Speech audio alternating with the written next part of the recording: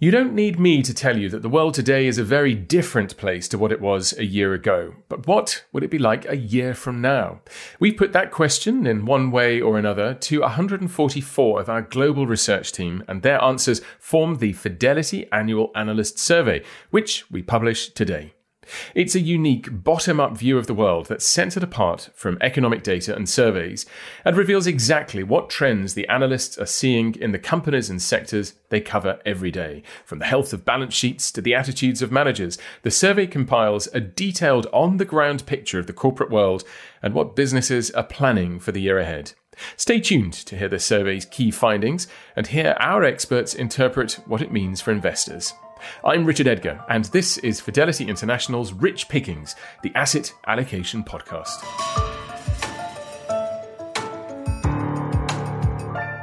Well, joining me are the Global Head of Investment Research, Ned Salter, and Global Economist, Anna Stupnitska. Welcome to you both. Hi, Richard. Right, the Analyst Survey has become something of an institution. We've been running it for 11 years, but never with the context of the year we've just been through, of course.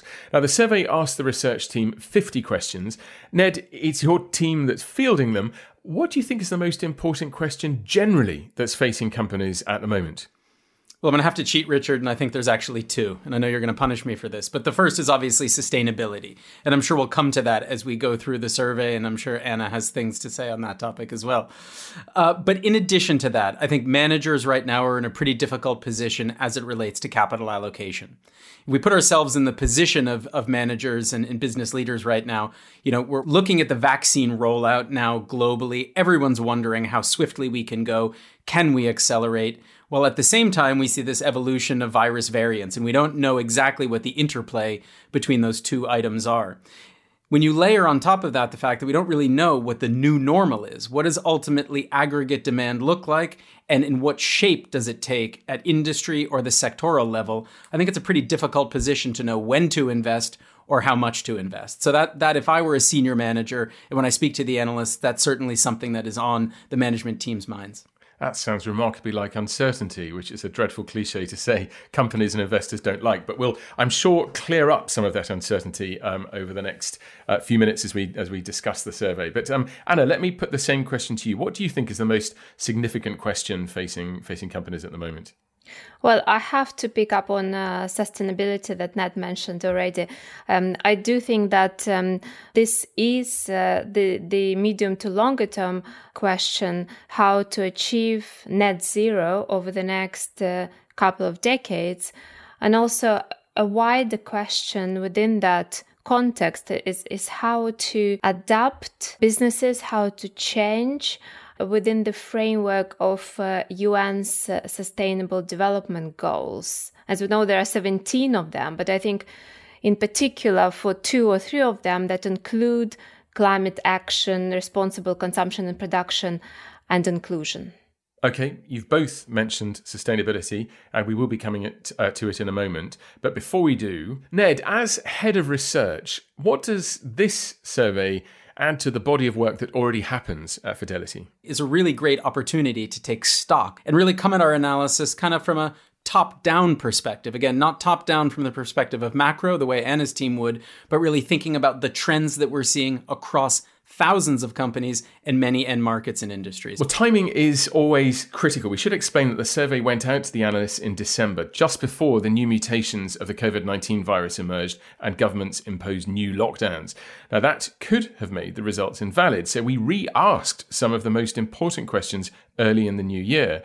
And the new data emphasised some short-term concerns, but confirmed a general confidence for the year ahead. And that's the main message. Now, Anna, the title of the survey is Counting Down the Days, referring, of course, to the time when economies finally reopen. Big picture, what sort of a recovery story are you expecting? Well, I think the survey sentiment is consistent with the macro indicators that we are seeing due to the lockdowns through the winter. We have seen a slowdown in activity momentum globally, particularly in Europe and the UK, because as we know, the lockdowns have been much stricter here than elsewhere, particularly in the US. Interestingly, though, the slowdown has been more modest than expected.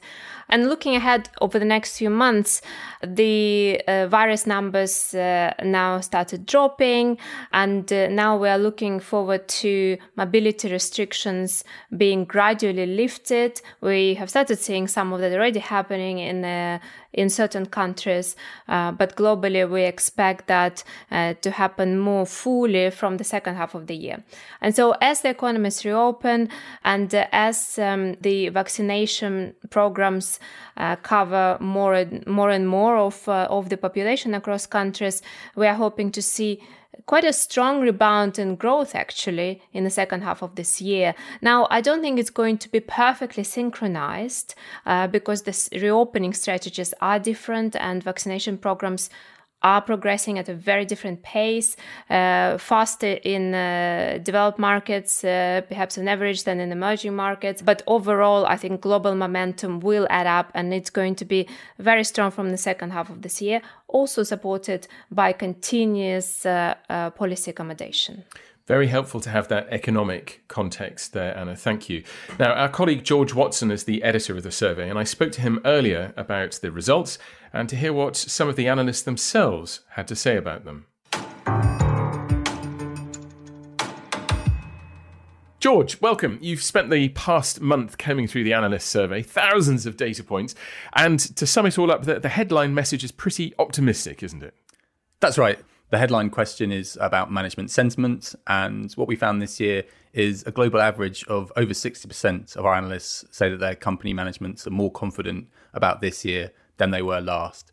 Now, obviously, comparisons with last year are fairly tricky given the year obviously didn't quite work out how our analysts expected it might do at the time. But just for a bit of context, just before the pandemic really took hold, only 20% of our analysts said that their management teams were more confident at the time. So it's a really quite startling turnaround this year. Okay, well, in a little bit more detail, which sectors seem to be the most positive? Broadly, it's the cyclical sectors. So we've got things like financials, energy, industrials, as well as information technology, which is obviously one of the sectors that's had a very strong year. And the others I mentioned there haven't had a great year, I would say. And so they're coming from quite a low base. Well, let's hear from an analyst who covers one of those sectors. This is Tom Robinson. He's also a portfolio manager, and he focuses on European energy. 2020 was probably the worst year on record for the energy sector. It underperformed the wider European market by around 30%. Oil demand fell 9% year over year, which is about 3 times as bad as it was during the financial crisis. And earnings fell on average 75%. 2021 is a recovery year for the energy sector. Activity will increase, spending will increase moderately, and commodity prices have improved considerably year over year. What we're really looking for is margin expansion, because the revenue line increases with commodity prices improving, but the cost line is quite inelastic initially during the initial expansion phase. That's Tom Robinson on European energy. What about sustainable business? Quite different to energy. We've asked questions related to ESG, environmental, social and governance issues. And what do the analysts have to say there? Well, this year, again, it's another sharp increase. And we say this every year, and quite surprising each year. And this year is no different. There's another sharp increase in companies taking ESG actions more seriously, communicating more, putting into action those kind of plans. And just to put some context on it for you, in 2017, 60% of our analysts said that they were seeing no improvement in ESG communications or actions by their company. And this year, that figure is just 5%. So we've just, in those 5 years of asking this survey, we've seen a huge turnaround there.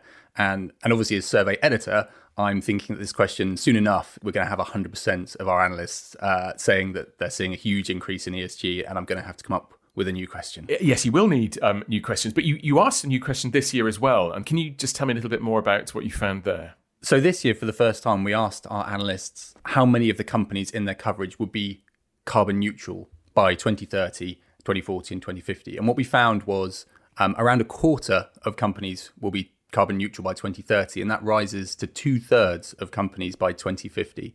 Now, I'm pretty excited about this data point because I feel like it's quite unique.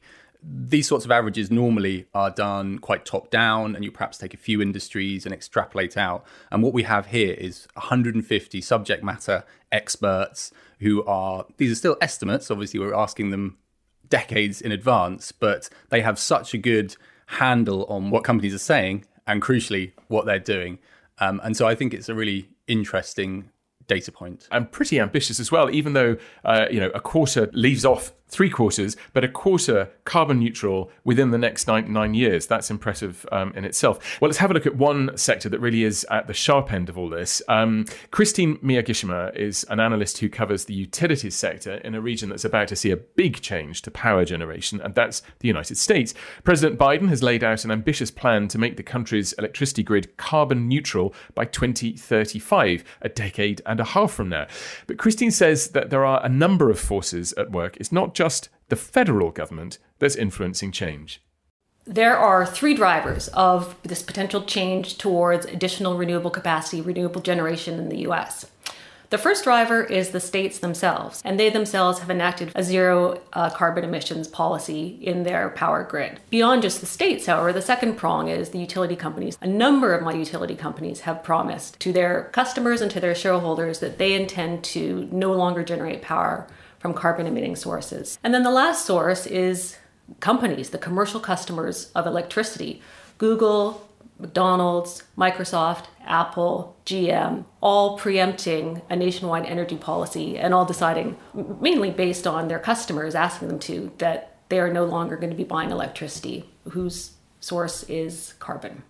So, George, companies are being pressured from all sorts of angles, aren't they? How do you think the answer to this question about carbon neutrality, how do you think that might develop as we ask the question again next year and in the years to come? It's going to be very interesting whether that's 25% by 2030, whether that stays the same next year or changes. I have a sneaky feeling that we might do better than that by 2030. And you can dust off this podcast and check in 10 years' time to see if I was correct. I hope you are. Okay, well, let's take the big view again. And we've been through a crazy year that's disrupted business everywhere. Are we in recovery yet? I guess that's the big question. Are we still in the downturn? At what stage of the economic cycle do the analysts judge their companies to be in? About a third of our analysts say that their sector is in the initial expansion stage of the cycle, with another quarter of analysts saying that they're in the mid stage. So it's pretty clear, and especially compared to previous years, that we have had some sort of a reset. Now, as I say, those are the global averages. There's one region that really sticks out in the data, which is China. Everywhere else, there are more analysts saying that their sectors are in the initial expansion phase than the mid-cycle expansion. And China, that's the reverse. And so we see around 35% of analysts saying that their companies are already in the mid-cycle expansion stage and have left that initial recovery stage behind. Well, of course, China was first into the crisis and first out. That's something that we've been analysing over the past year. But why is the question? Well, here's China consumer analyst and portfolio manager Ben Li, who's based in Hong Kong, to tell us a little bit more. First of all, Chinese government has contained COVID-19 very early on, so production activities largely resumed normal from Q2 onwards. And then since Q2, there had been a few more smaller waves, but the government has accumulated a lot of experience in dealing with the situation. For example, tracing, mass testing, community control, lockdowns, etc. Because China is first in and first out, the country is able to take a bigger role in global supply chain. Actually, many other production hubs are seeing lockdowns at the moment, or they're seeing their upstream suppliers getting disrupted. But China is different. China has an extensive industrial presence within the country and does not overly rely on overseas suppliers. So Ben explaining there how China is probably well placed to continue that expansion, particularly while the rest of the world is still suffering. Well, Ben mentioned that there have been a few pockets of new cases of COVID-19 in China, and in fact, the government there was discouraging travel over the Lunar New Year, a time when usually millions of people are on the move. Now, as a result, Ben tells us that he expects traffic to have decreased by about 60 to 70% of what you'd normally see around the holiday period. That's still much better than last year when absolutely everything was in lockdown. After this setback, the outlook for China for the rest of the year looks pretty good, doesn't it, George? Yeah, that's right. I think the majority of our China analysts are very positive about the year ahead. You can see that in the recent GDP numbers that have come out for China as well. Certainly, I think fiscal stimulus, according to some of our China analysts, will moderate this year. I think there was quite a lot last year, and certainly compared to the rest of the world, which are probably still full guns on that, then China will certainly come off a bit. And some of our analysts are saying that growth should start to slow down towards the end of this year. So slowing down, but still well ahead of the rest of the world. An impressive performance indeed from China. George, thank you very much indeed. Thank you. George Watson, the editor of Fidelity's Analyst Survey, who's been leading the team through this project since October. Now, Anna, let's pick up where Ben Lee left us with China and the different rates at which the world's regions are getting back on track. Is it so unbalanced, that picture, that it's a worry? I don't think this is a particular worry unless that divergence between the policy stances, China versus other countries and global, really widens. For example, if there is an inflation spike in China and they decide to tighten policy quite aggressively, that will have an impact on the domestic recovery story, but also very likely it will lead to a spillover into the rest of the world in terms of tighter financial conditions. We don't worry about it right now, but this is certainly something to watch given that policy differential already in place. And Ned, from an investment perspective, how should we be thinking about these trends? Specifically, I suppose, what the survey is telling us about China. Yeah, there's a huge amount of attention on COVID, on vaccine rollout, on restarts. And I think the survey data, as it relates to China, also to sort of confirm this first in, first out element, economically speaking, which is why I think a lot of the analysts have indicated that Chinese economic activity is further along than we would see in other markets around the world. But I also want to, I don't want to forget about some of the underlying structural themes that are at play here that were already underway prior to COVID. And I think one of those would obviously for China be a reorientation of the economy from an export-led economy to one that fosters and transitions towards domestic consumption. And so, for example, through COVID, we've seen much greater pickup of some consumption activity. And I was speaking to the analysts as well, talking about the consumption of luxury goods. And I think, the Chinese have encouraged some of the luxury players to really focus on the normalization of pricing of those luxury goods onshore versus offshore. And so you're seeing people consume a lot of luxury goods onshore, and that may persist well after unlock. You may not need to buy your handbags in Paris and your silk neckties in Milan anymore. You may be predisposed to do that in your home market. So what might have been a political ambition before has been accelerated by the pandemic. So they are now buying more locally. I think that's right. Okay. Anna, would you say that this is a setback and recovery when we think about the economic cycle, or is it a full reset of the economic clock? I think it depends on the virus situation going forward. This is one of the key risks, perhaps, to the shorter-term trajectory. If we see the development of further virus variants that are more contagious or more deadly or more resistant to the existing vaccines, this could be potentially the main obstacle for that recovery, for that strong growth that I was talking about on the back of reopening in the second half of the year to come through. So we can have another lockdown potentially and another setback. It's not our base case right now, but I think this would be the main factor from the perspective of the virus. Of course, there are other risks out there. Policy credibility is probably one of the main ones that we are focusing on, because the economy, the global economy, is so dependent on policy support right now. I'm talking both fiscal and monetary. Any potential misstep, any potential miscommunication, or early tightening, over tightening, or not enough easing can lead to a setback in recovery. And in this respect, we are watching, of course, the key central banks very carefully, and particularly the Fed. And Ned, you were talking right at the beginning about the uncertainty for company bosses. What are the analysts saying about this quite fragile situation that Anna's describing? Yeah, I think what we're focused on as a research team is thinking about what we've been calling the K-shaped recovery. So I guess less worried about the big thematic trends, but ultimately determining who in the new normal are winners and who in the new normal have had their total addressable market ripped away from them because of accelerated changes in customer behavior or behaviors of corporates. So I think when the analysts worry, they're very much worried about the macroeconomic picture, but of course they're going to be worried about thinking about companies' positions within that macro picture as well. Well, going back to the section that we heard with the analysts themselves and listening to Tom Robinson's comments on energy, it's clear that some industries have had an exceptionally volatile year. Ned, many of those are cyclical sectors anyway, and as George pointed out, energy, industrials, materials, but not all of them are involved in this. What does it mean for portfolios? How are the portfolio managers adjusting? There's no question that there's optimism in companies that have cyclical exposure.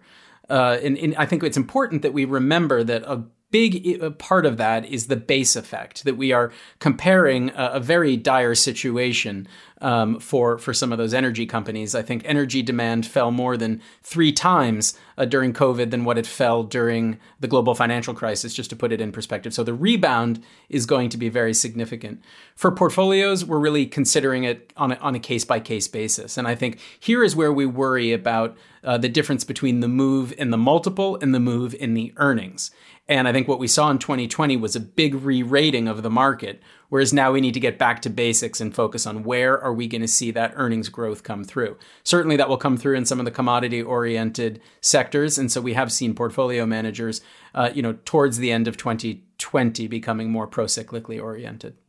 So that sounds like a time for stock picking, if ever there were one. Is that trying to identify then the pandemic winners and losers, and I suppose the winners and the losers as we come out of the crisis? Yeah, that's exactly right. It's back to basics. It's fundamentals. It's thinking about total addressable markets and market share. It's thinking about pricing power, because of course revenue is going to come back, as Anna described, with the macroeconomic recovery. But how does that flow through the P&L and impact profits and cash flow? And obviously companies are geared up now, and so repaying some of that debt is going to be of critical importance. So pricing power and cost structures matter, as well as thinking about innovation. I mean, we've seen a huge amount of innovation in crises. And so what are the disruptive behaviors and disruptive new entrants into markets?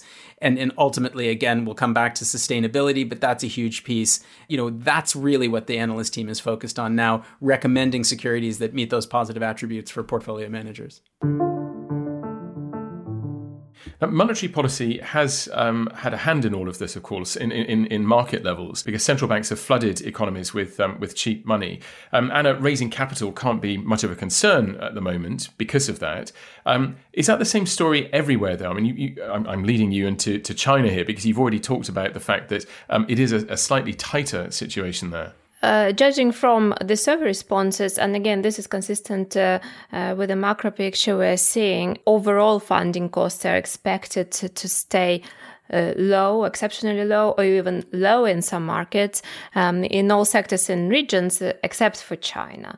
And again, this leads to that story that I talked about, where stimulus in China has clearly peaked, and the focus is shifting towards controlled deleveraging again. I do think it's interesting that looking at banking surveys, particularly in Europe, what I noticed recently is that while the rates are very low, credit conditions have started tightening. That's quite interesting. I think banks are tightening credit standards in anticipation of the phase out of the government support that has been in place for a while. The timing is different across countries within the euro area, but the banks are concerned about it. And so I think this is something that we need to watch. Again, the ECB is obviously keeping the rates low and doing a lot for financial conditions, but the credit standard and depending on what the banks anticipate, given the policy uncertainty, I think is something that we need to watch very carefully in Europe.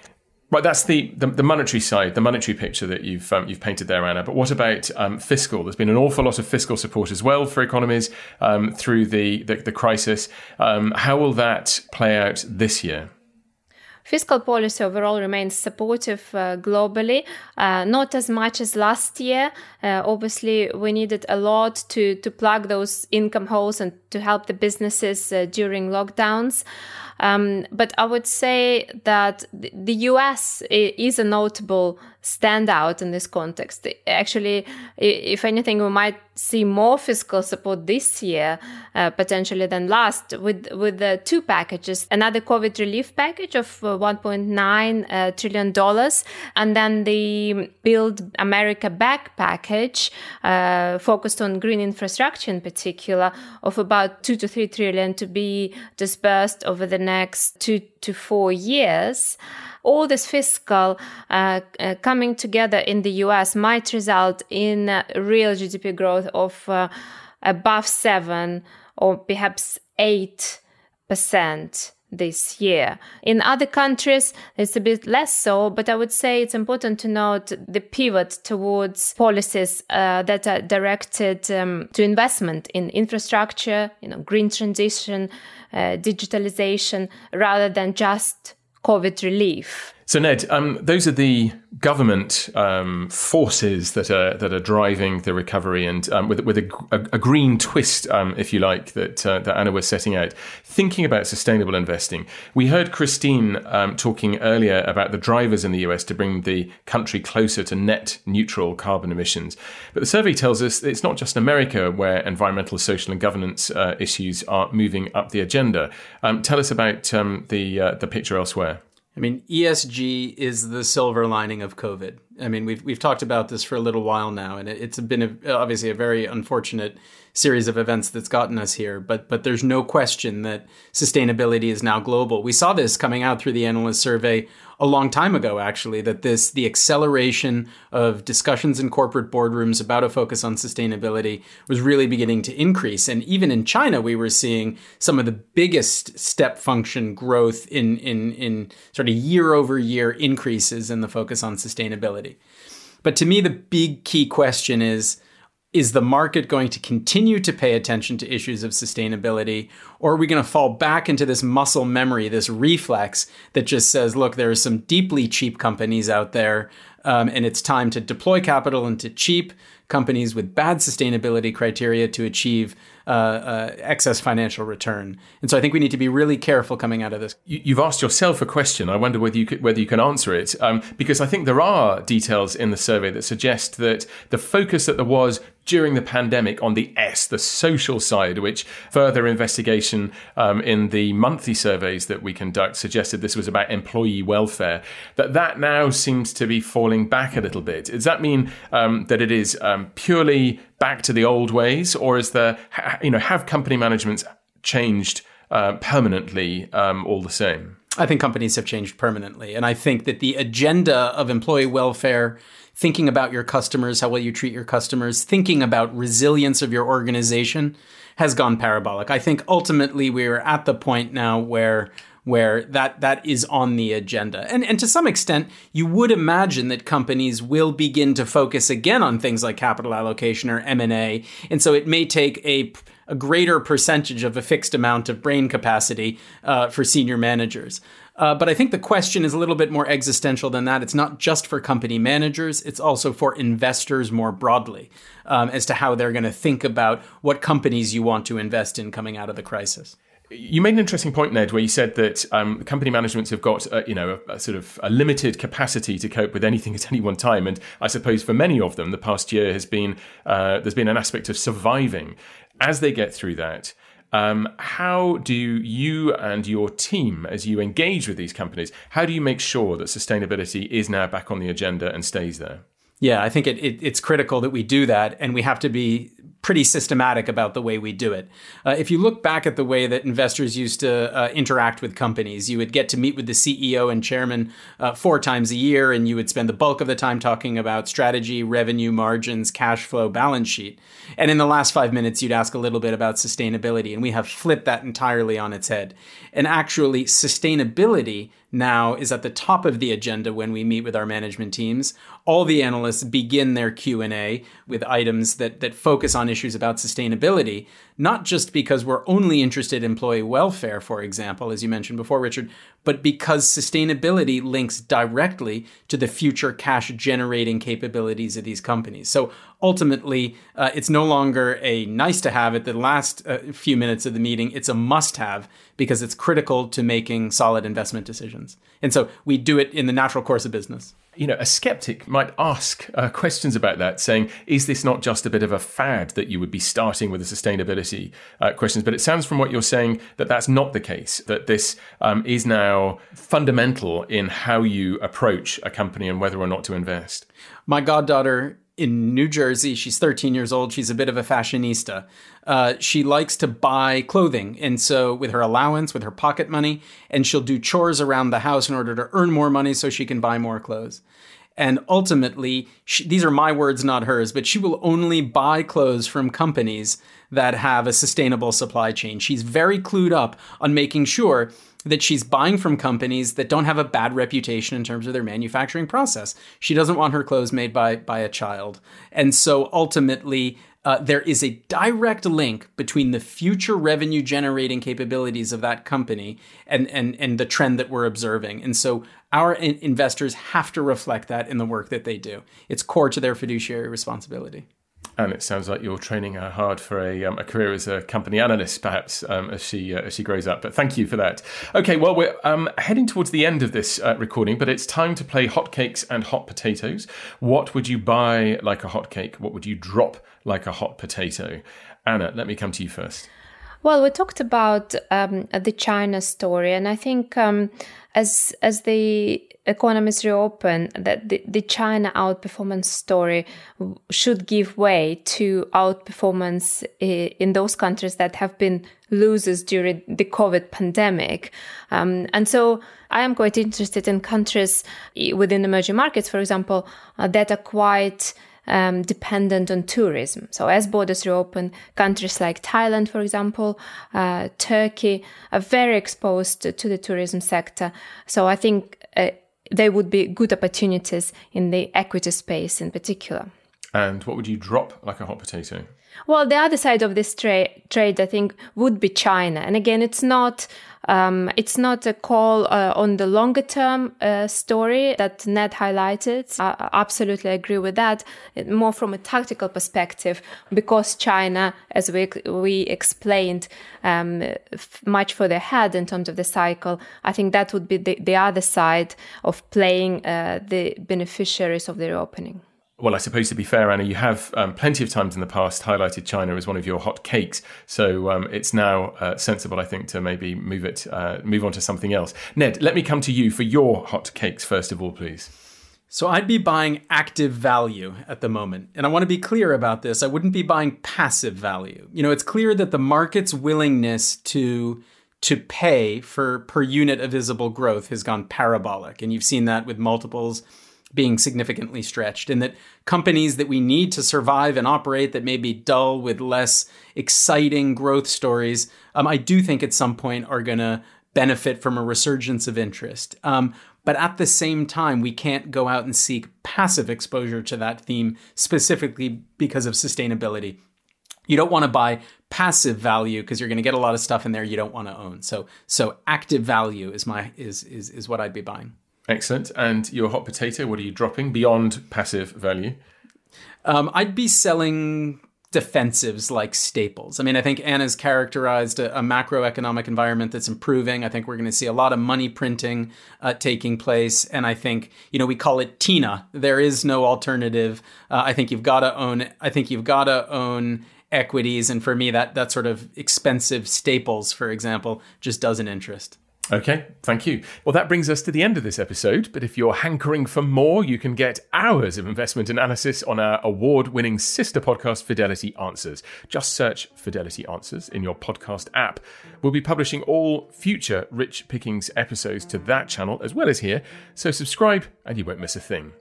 Thank you to my guests today, Ned Salter, Anna Stupnitska and George Watson, and to our analysts, Tom Robinson, Christine Miyagishima and Ben Lee. The full analyst survey is released today at fidelityinternational.com and will also be available at your local Fidelity website. The producer is Seb Morton-Clark with technical support from Alex Wilcox. From all of us at Fidelity, goodbye.